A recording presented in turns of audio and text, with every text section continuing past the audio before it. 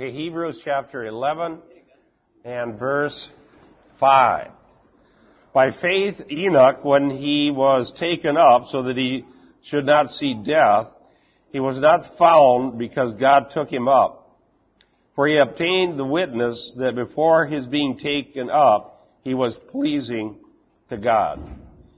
So the first person mentioned in this chapter about faith was Abel, who by faith offered a better sacrifice.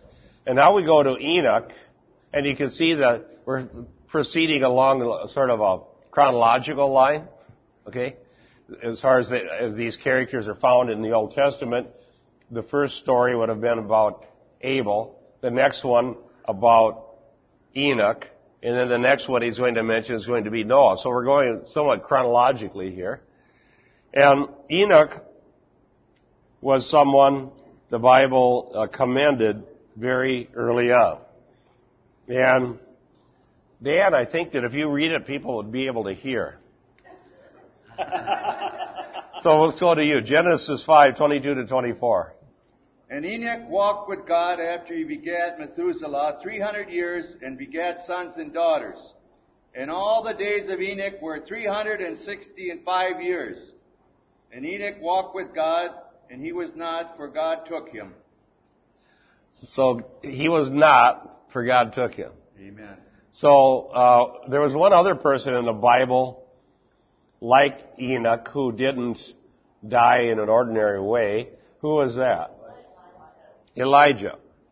Some people think that the two witnesses in the book of Revelation are going to be Enoch and Elijah, but I don't know that we actually know that.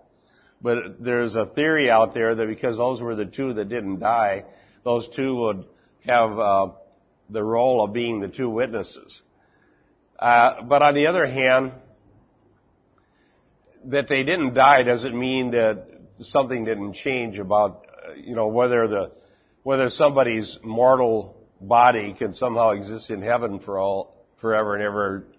It doesn't actually say that, It just says that God took them. So I don't know if that theory that about the two witnesses is true or not. It's just more conjecture than anything else. Anybody else heard that one? That's who it would be? Dean. In King James here, it says, by faith Enoch was translated. Yes, that word. Something took place. Translated. Right. So something needed, something would have changed about his existence, because the Bible says the mortal has to be swallowed up with immortal at the resurrection. Okay, here's some more passages. Dean, 2 Kings 2:11, and Brian, Romans 8 and 9, and Denise, 1 Thessalonians 2:4.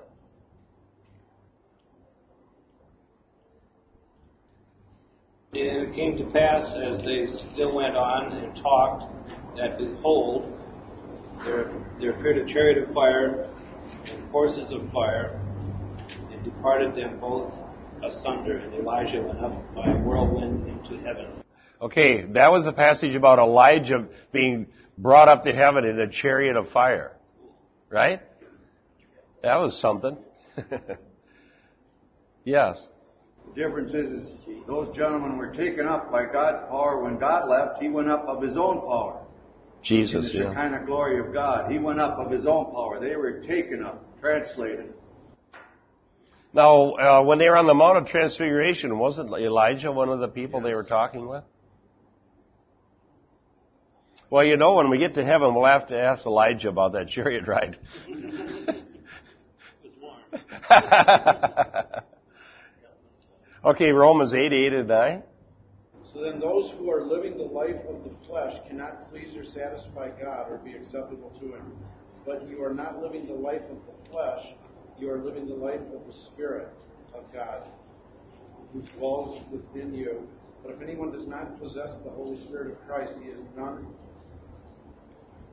of his. He is none of his. Yeah. Okay, so that passage says, I'm going to repeat all these because we got these fans going and I'm sure you can't hear very well. that it says that those who are in the flesh cannot please God. So the phrase here in Hebrews 11:5 says he was taken up because he was pleasing to God. All right? Now the question would be, how can a person be pleasing to God? Now the passage that Brian read says that howbeit you are not in the flesh, but in the Spirit, if indeed the Holy Spirit dwells in you. And if the Holy Spirit doesn't dwell in you, then you do not have Christ. I'm reiterating it, but that's basically what it says. So that what we learn by comparing Scripture with Scripture is that without receiving the Holy Spirit and being born again, it's impossible to please God. Amen. And what that tells us is that all these wonderful religious works that people are willing to do, I was supposed to preach a sermon yesterday at a wedding, or Friday at a wedding from 1 Corinthians chapter 13, but we had some problems and the bride didn't quite make it through the sermon. So, but nevertheless, I had a preparation here of something, and it was about love, and it says if I give my body over to be burned and do all these wonderful deeds, but I have not love, I'm nothing. Amen. And so what Paul is saying there is that sacrificial religious good deeds, Amen, the doing of alms, the feeding the poor, all are very commendable things to be done, but if they're done in the flesh, we cannot please God. And see, that's what the world's religions don't understand. The world will listen to us if we go give them money or feed the poor. They don't mind if you do that. And it's a good thing to do. But if we do it without a clear gospel message, we could be implying to them that just doing good deeds is all you need to be pleasing to God. Amen. And it says those who are in the flesh cannot please God. It's not even possible. Isn't that amazing? Yes. In fact, they don't even please God. They are the stench of death. You ever smell of death? They stink. They're the stench of death. But you and I are the sweet aroma of salvation. Are you thinking of a Bible verse? Yes, I am. Which one? I forget. You forgot. I know where it is. It's in 2 Corinthians chapter. Well, I just thought I'd see a little Bible quiz here. No, that's true. There is a Bible verse that says that. And to please God, one needs to have faith and believe God and come to God on His terms, and then deeds of obedience are pleasing to God. And it is pleasing to God when we care and when we give and when we reach out to the poor and when we do Christian service. But it has to start with faith in God through Jesus Christ. Amen. And what you have in world religions, and I think in contemporary versions of evangelicalism, is a deletion of the aspect of escaping God's wrath through the gospel and turning the whole thing into doing good deeds so that the world will appreciate us. Okay? And the good deeds in and of themselves, apart from atonement, are not salvific. And the reason this is, I think, important, because I see this stuff, I'm writing a book about this right now, but when I was a young man in a liberal church, we were taught to do good deeds every single Sunday. In fact, to summarize everything I learned from 15 years of being in Sunday school and church, by the time I was 16, of course I probably wasn't comprehending much the first 5 years. I have memories of the first 5 years. I have a memory of the first time I was in a Christmas program.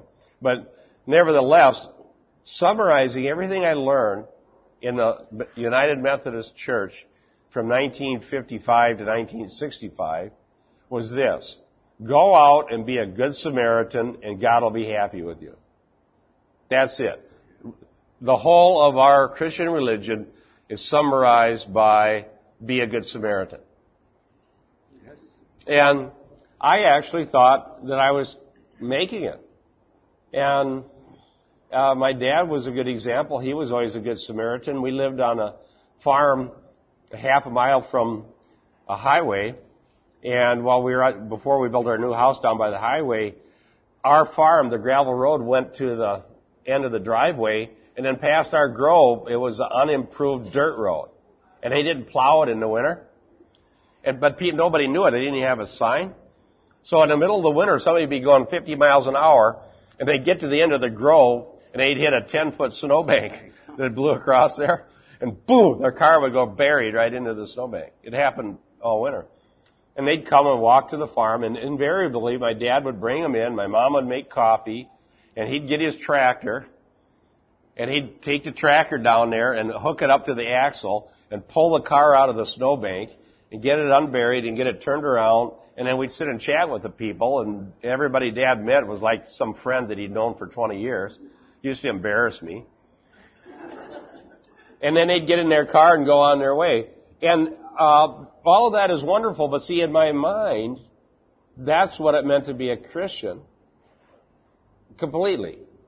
But the problem with that, if that's all there is that you don't need the Holy Spirit.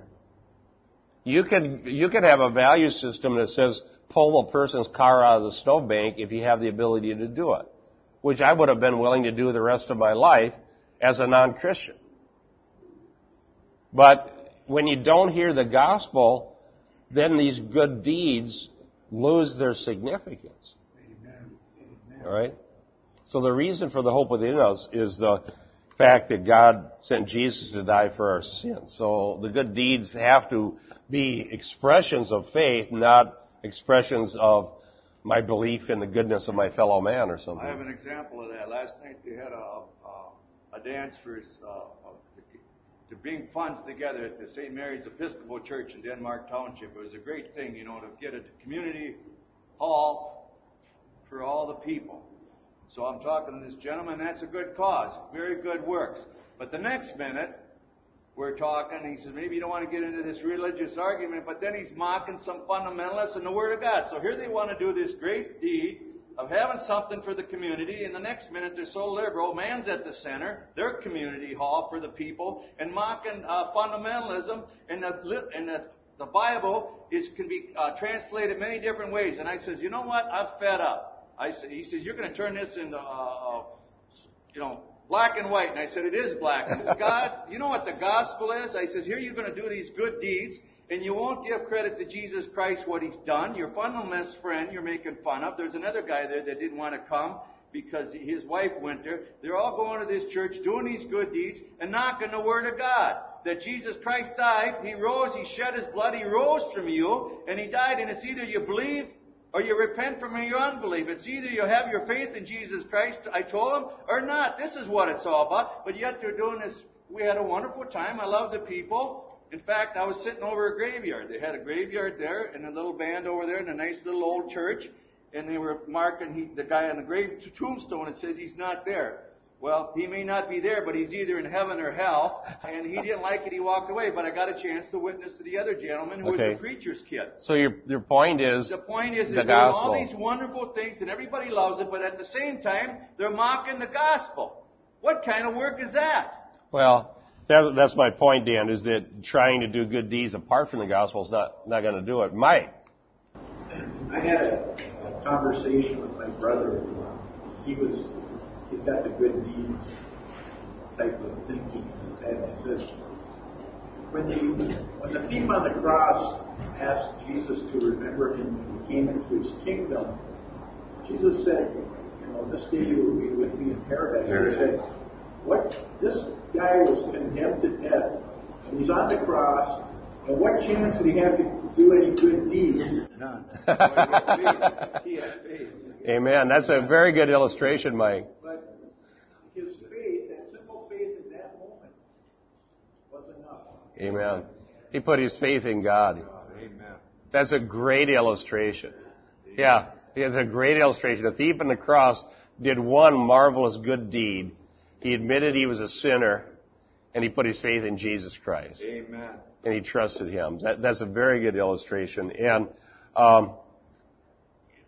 Enoch is a very good example here.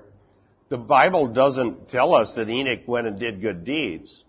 He probably did. It doesn't mention it. What it does say is he walked with God. All right? And some people will do good deeds, but they won't walk with God. Yes. Well, a lot of times I know my family's all Catholic, and I think they earn their way through their works. And, I try to explain to my mom, even your intentions and your good works are the wrong reasons, because a lot of times it's for the recognition of other people seeing you do them. My aunt volunteers more than anyone I've ever known, and she complains about it like all the time. I work so hard.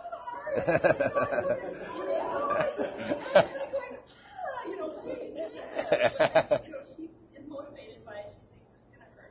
Oh yeah, that reminds me of my old Catholic boss when I was in Bible college.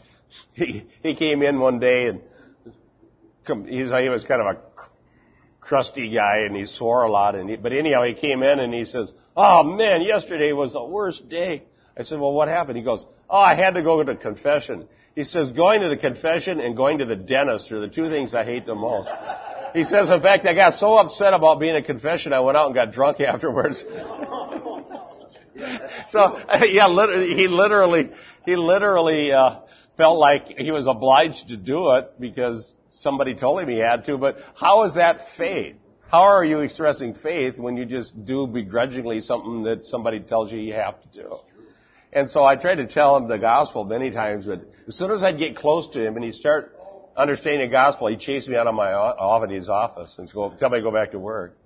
Yes. Well, this way you can do the right thing for wrong motives and it's still stupid. I mean, it's still one day and still like false on stuff and burn up on a day when God examines our works and stuff.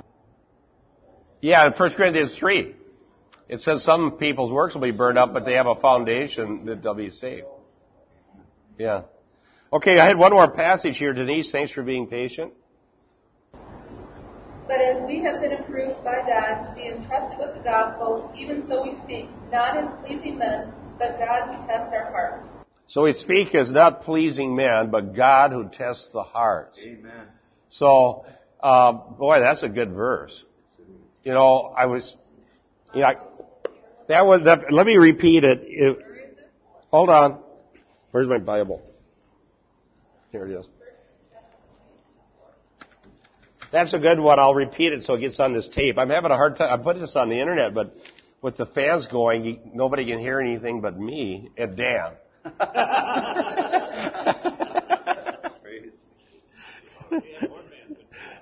1 Thessalonians 2:4. They can hear him better than me on there. Here's the passage. I'll read it for you. 1 Thessalonians 2:4. But just as we have been approved by God to be entrusted with the gospel, so we speak, not as pleasing men, but God who examines our hearts. Amen. I have to put that in the conclusion of my book. Hold on here. Amen. I gotta make a note to myself. Put in book. All right. I have that so much on my mind because I'm doing the rewrite. I got 9 chapters rewritten now, 1 to go, and then a conclusion to write. But I had an idea that I think I'll put into the conclusion. Let me share it with you. This verse highlights it. We speak the gospel. We have entrusted to us the gospel. Now the fact is that if we want to please men, we're not going to be good stewards of the gospel because the gospel doesn't please men. Amen. It pleases God. Amen. It offends men. Now, I was thinking about this when I was, doing an analysis of this pop book, The Purpose-Driven Life, and how it uses scripture and kind of bad translations and doesn't really apply it, and it's kind of squeezy and squishy and wishy-washy. I was thinking about something. Who inspired the Bible? The Holy Spirit. The Holy Spirit inspired human writers to write inspired words that are God's words. Amen. Right? Now, let's just say that we're in a church, pastor or elders, whoever is making the decisions, and we would ask the church leadership, do you want a work of the Holy Spirit happening in your congregation? Yes or no? They would say yes. So if you want a work of the Holy Spirit in your congregation, what would you bring in to be taught? The good news, the gospel. Okay, is there anything more powerful, more unsullied and untainted, more clear than the words that the Holy Spirit Himself inspired? Amen.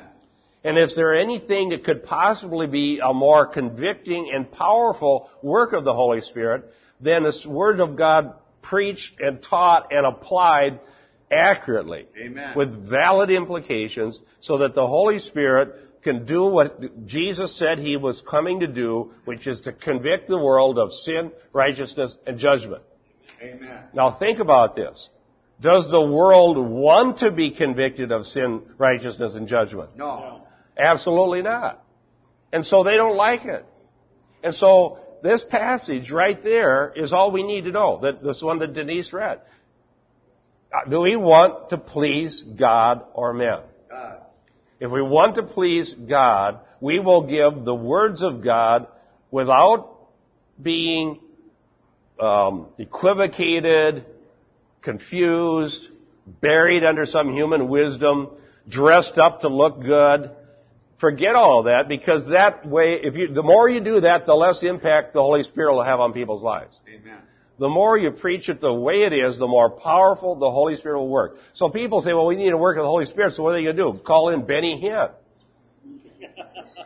But Benny Hinn isn't giving you the pure, clear words of God. No. And so that's how you judge it. How clear is the confession? Is the person and work of Jesus Christ explained without compromise?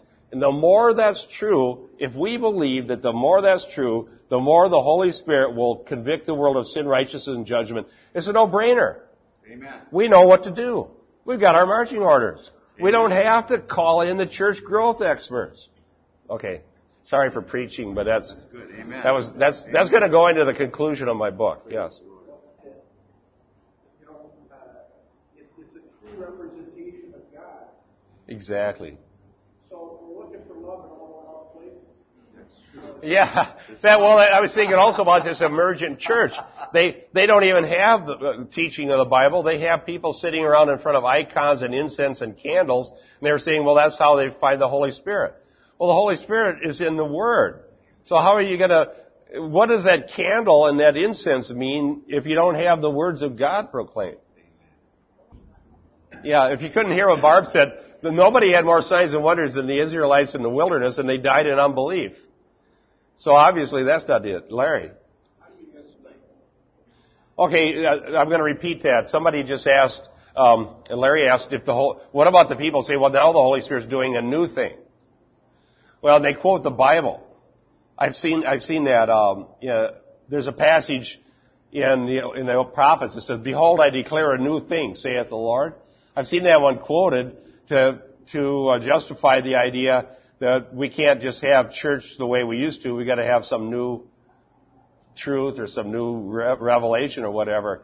Well, in the context, the new thing God was going to do was send messianic salvation.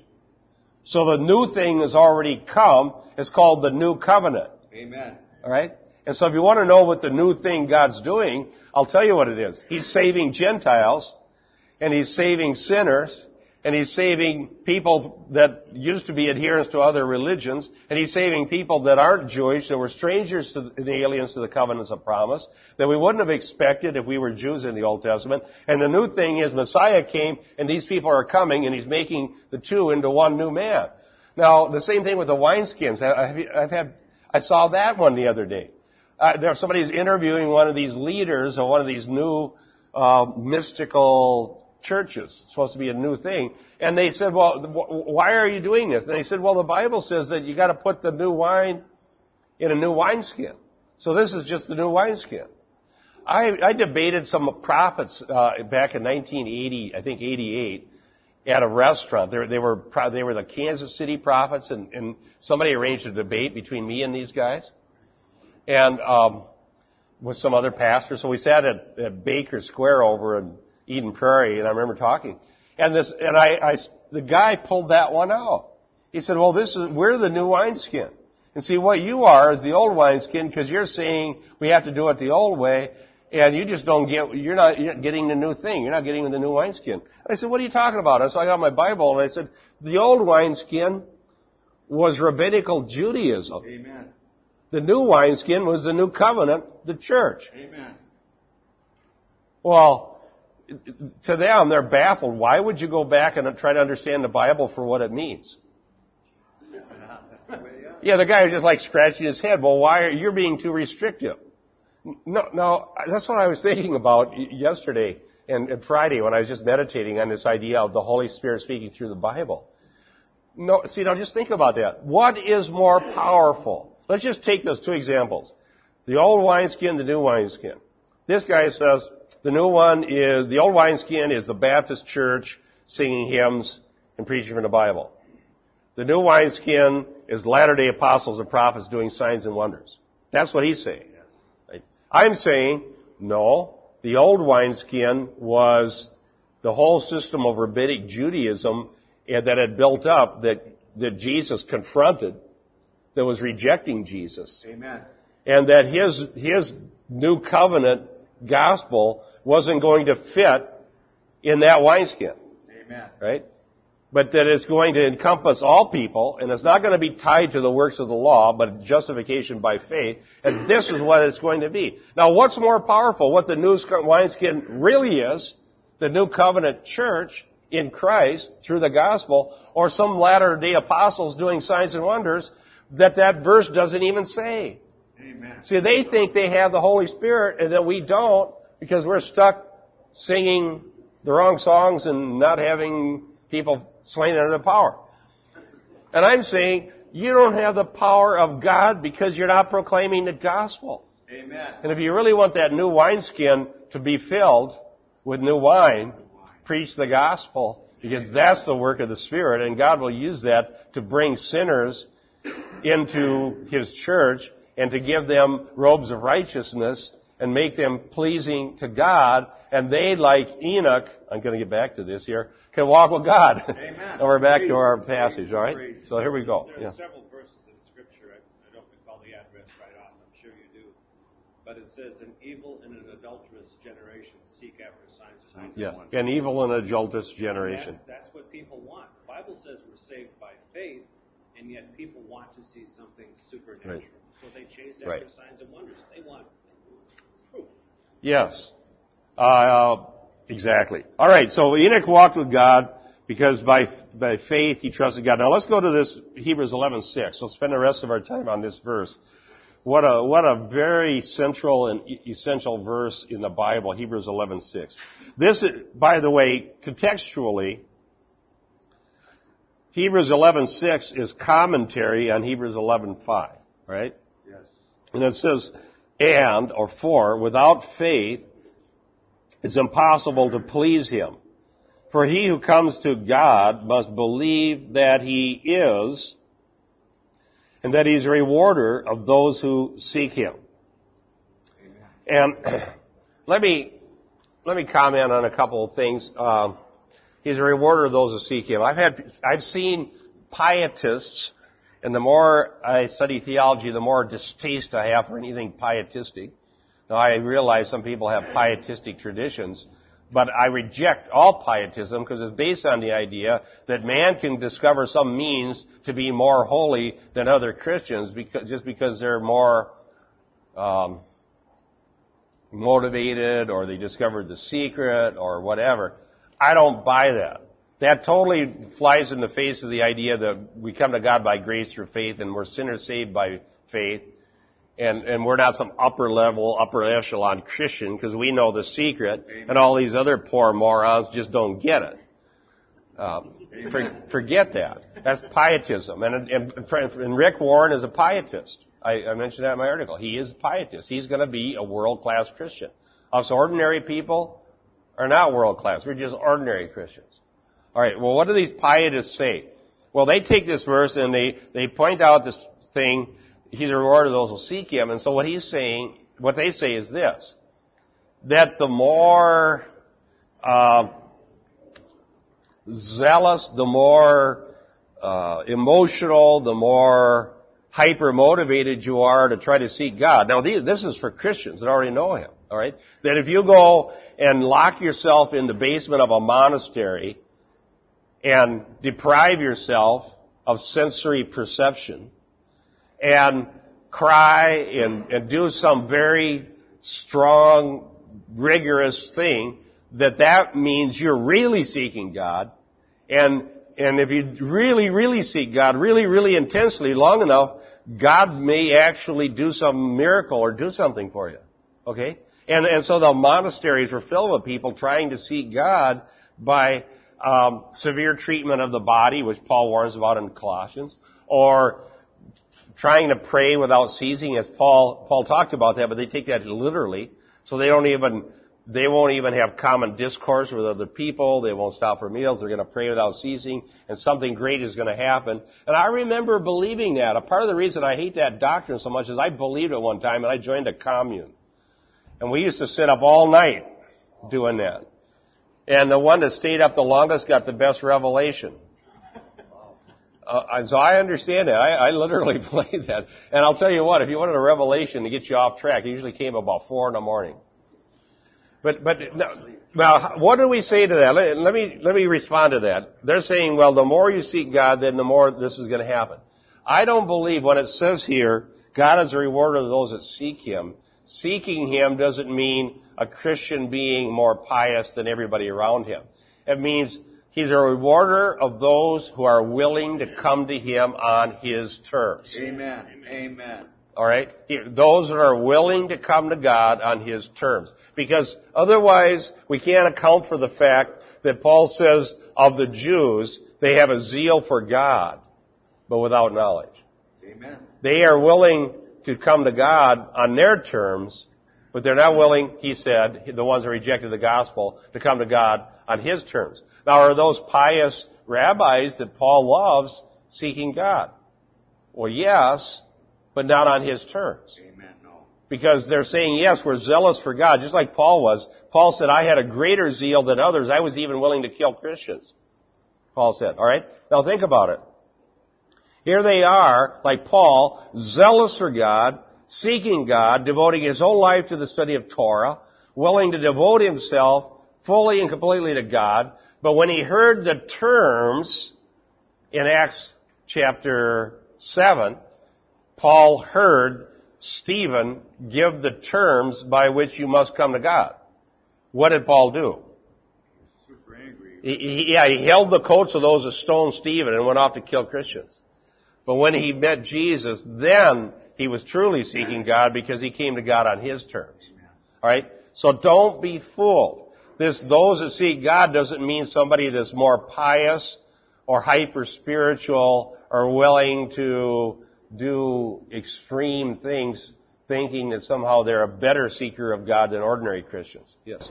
You know, I have a number of Puritan books at home, and one of the tenets, some of the tenets Puritans had was they had an ordered church life, sound doctrine, they had a personal piety. My question to you is when you speak of piety, are you speaking in terms of what the Puritans had or how it's changed? Okay, I think Puritanism was not, for the most part, pietism. Pietism is a technical term for a certain religious belief. The Pietist movement began right after the Reformation, and there was a guy named Boehme that was one of the first Pietists, and there was a stream of Lutheranism that was Pietist. So you had Jacob Boehme and a guy named Frankie, and it's a technical term for a certain theology. Okay? Now, the Puritans weren't necessarily pietists, but their belief in piety sprang from a belief in God's sovereign grace that saves us and a desire to live that out. Now, the Puritans had some problems theologically, but I wouldn't necessarily call them pietists. There may have been some that were. Their main problem was postmillennialism. They thought they could establish a covenant community and bring the millennium into America, which I think is very serious false doctrine, but a lot of people still believe it. So, but I mean by pietism, all pietism has an idea of some sort of an elite, special type of Christian and some practices that are discovered, they're called spiritual disciplines. I'm going to write an article about this. That they discover that if you practice these things, it'll make you find that category of being a higher order of Christian. Now, I think that more the Puritans struggled with was their assurance. As a matter of fact, their struggle was they didn't think they were a higher order of Christian. They thought they were really wretchedly sinful. And they were seeking to escape from their sense of wretchedness. Like in Pilgrim's Progress. Right? And so they were usually struggling with the idea of assurance. Because they didn't have a lot of it. Would the holiness movement be pietistic? Yes, the holiness movement is pietistic. And so is Pentecostalism. Anything where you have a second blessing or a higher order Christian would come from some sort of pietistic roots. Whereas a Reformed view believes that we're sinners saved by grace and that we should never, ever start thinking of ourselves as somehow superior to some other Christian because we have better practices than they do. Yes?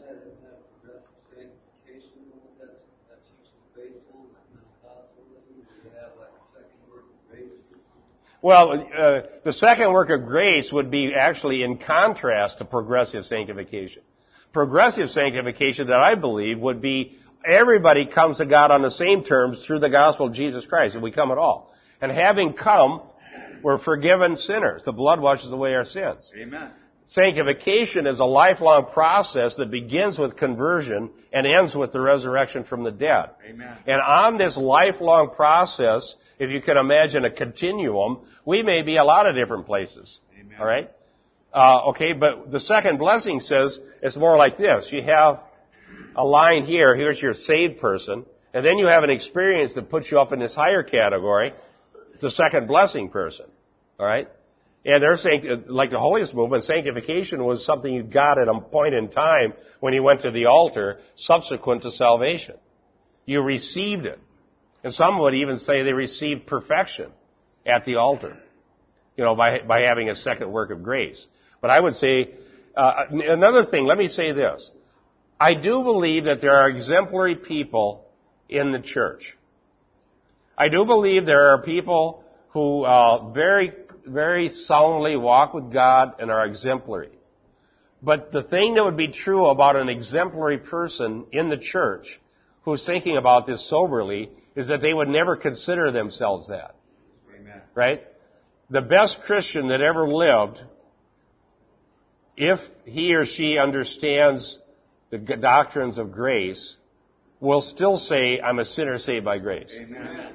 I don't care, because they would be like Paul. They said they compare themselves with themselves and by themselves, and they're without wisdom. In 2 Corinthians 10. And they said about Paul, look at him. He's, personal presence is unattractive. He's not articulate. He's not impressive. And what was Paul's response? I don't compare myself with people. It's foolish to do so. Yes? You know what's ironic about that, Mike? Because when I was, some of these people were at the seminary and we were actually required to go to a day's retreat where we were going to learn mysticism. It didn't work for me because I just hate mysticism. But one of the things that they do that I think is loathsome, they take that, what you just talked about, God be merciful to me a sinner, which was just something a man spontaneously said because he felt like he needed God's grace. They take that phrase and they turn it into a way to become more pious. And they have people repeat it over and over and over, hundreds of times, thousands of times. God be merciful to me a sinner. God be merciful to me a sinner. God be merciful to me a sinner. And if you do it long enough, something's supposed to happen. Well, probably get into an altered state of consciousness or what have you. And so they even take something which is a good thing, when spontaneously somebody says, God be merciful to me a sinner, and they turn it into a religious technique to make you more pious. So they say it over and over and over and over again. Yes? Well, it's the same thing with sin. A lot of people beat themselves up for days, and, they keep concentrating on themselves. Instead of just turning and repenting and making a decision to move toward Christ another direction, They feel like, and I've done this myself, you just flagellate yourself thinking you're going to, if I flagellate myself long enough, I'll go through some ritual of purification, which is crap. Yeah, well said.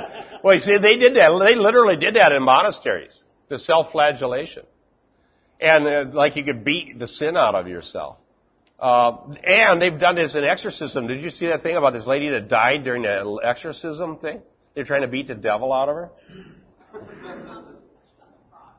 Right. Death to self is the willingness to accept the cross, to come to God on His terms, to realize that all our righteousness is filthy rags, that I could never do enough good works. We're talking about pietism and what's wrong with it. It's the alternative to means of grace, isn't it? Yeah, Ryan's writing a book about that. Come to Him on His terms and be willing to bear the cross. And what the bearing the cross is doesn't mean to give your body over to be burned, like Paul says wouldn't be enough act of love to satisfy agape. Bearing the cross doesn't mean joining a monastery. Bearing the cross doesn't mean sleeping on a slab of granite. Bearing the cross doesn't mean taking an oath of poverty. I said it's easy enough to become poor. You don't have to take an oath.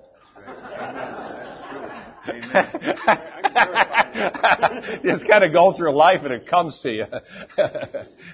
And it isn't any of that. But what it means is that bearing the cross is that you're willing to publicly confess Christ and identify that you're dead to this world and your only hope is for Christ to return and for the world to come.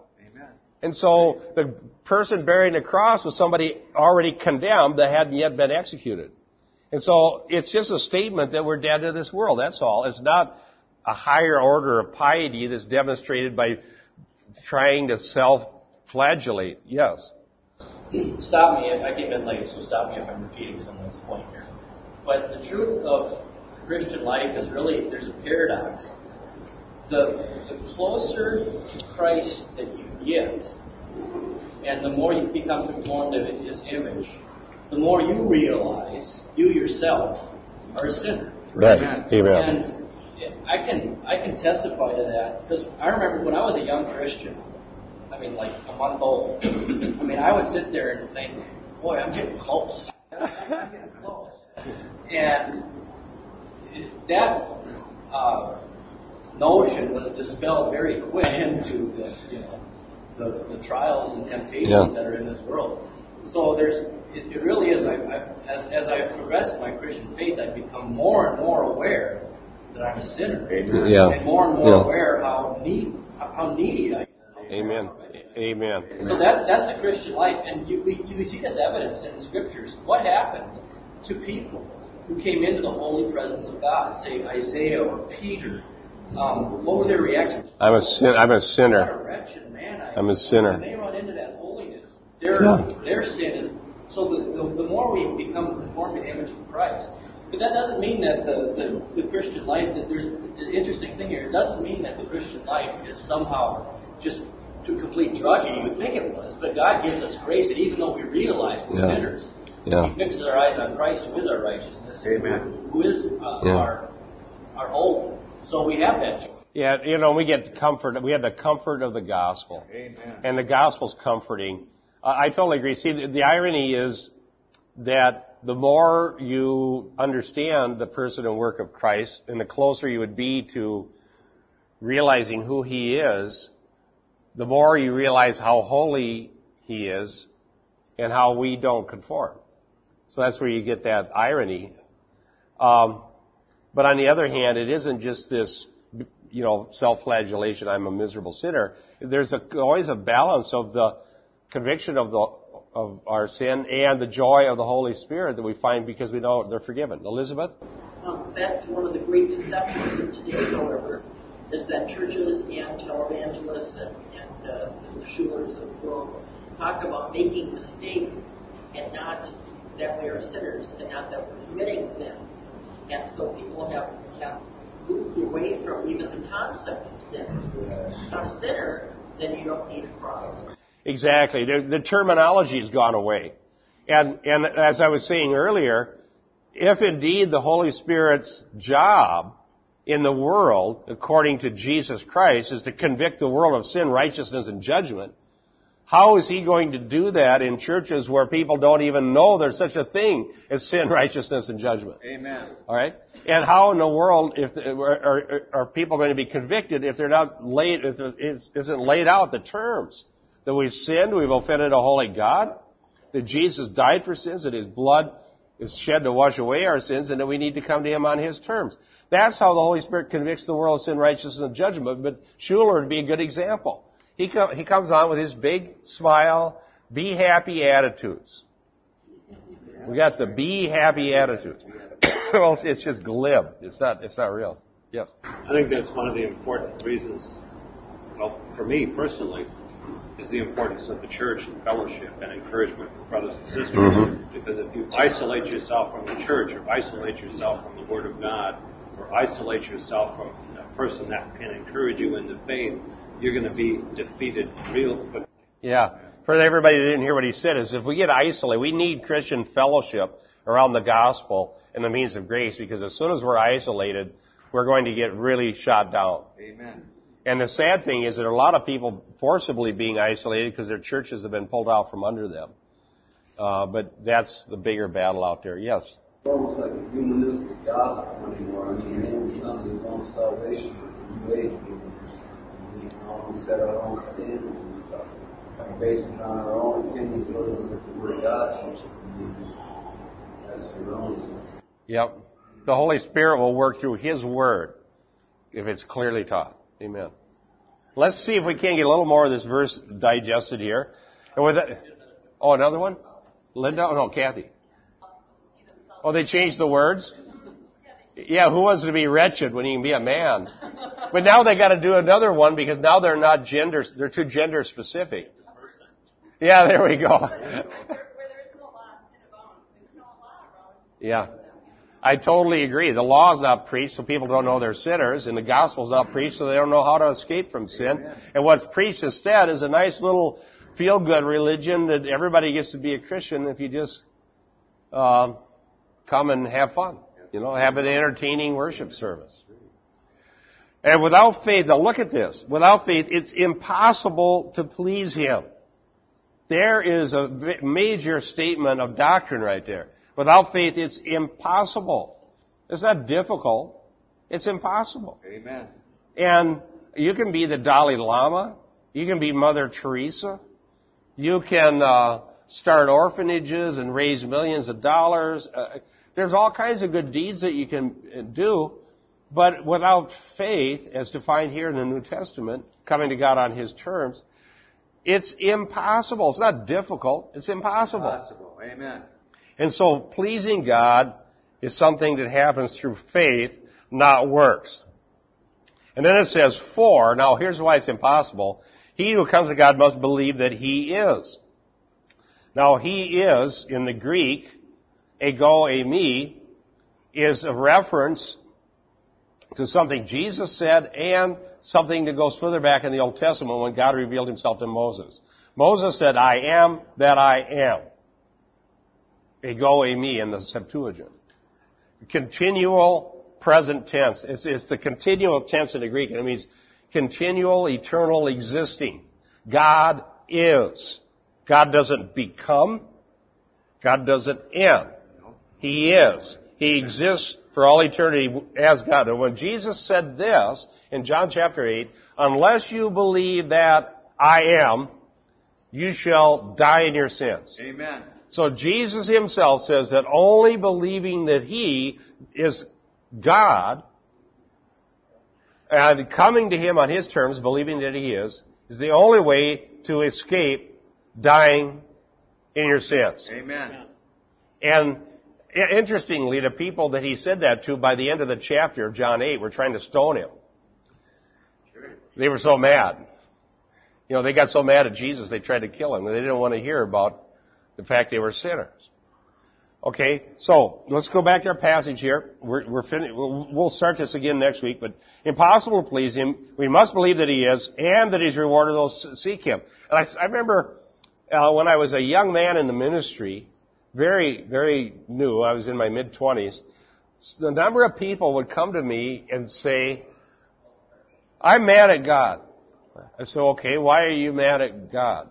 Because I served Him and I sought Him and He didn't reward me. You know? Other people get what they need. Other people find a husband. Other people find a job. Other people have friends. And I've been serving God and I don't see any good coming out of it. So I'm mad at God.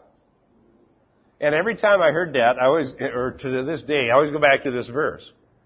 I said, well, I think you got a problem here. And the problem is you're never going to please God. Really? I said, no, you're never going to please God unless you repent. Well, why do you say that? So I read this verse. It says, you have to believe that God is and that He's a rewarder of those that seek Him. You're telling me that you're seeking God and He's not a rewarder of those that seek Him. So you're claiming that the Bible's lying. Now, the other problem is you've got the whole idea of what reward means. That's right. Amen. You know, pleasing God. It said Enoch walked with God and he was no more. Noah pleased God because he believed God, but Noah didn't. Nobody listened to him. Amen. You know, he just was spared because he got in the ark. And so what it means is that we'll be saved, not necessarily we'll be rewarded in this world. Does that make sense? Amen. And so, and sometimes we may feel that way. Honestly, if we do ever fall into the temptation to compare ourselves with others, it's easy to look around and see somebody, other Christian, has a better deal. But all we need to be concerned about is that are our sins washed away, and do we have eternal life, and have we received eternal riches? Amen. In which case, God has rewarded those who seek Him. Amen. Defined as coming to Him on His terms. Amen. Right? Well, we'll explore more of this next week. Are we blessed to be able to study Hebrews 11 or what? Yes. Amen. All right. Good. God bless you. See you upstairs in a bit.